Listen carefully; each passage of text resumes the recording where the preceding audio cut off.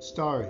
In the lazy summer of 1978, a group of 15-year-old friends from Boyle Heights in Los Angeles are trying to keep their undefeated streak alive in sandlot football. One day, they find an orange 1975 BMW 2002 with the keys in it. Tempting fate, they ride off with the car to have adventures, meet girls, make life decisions, and learn about themselves.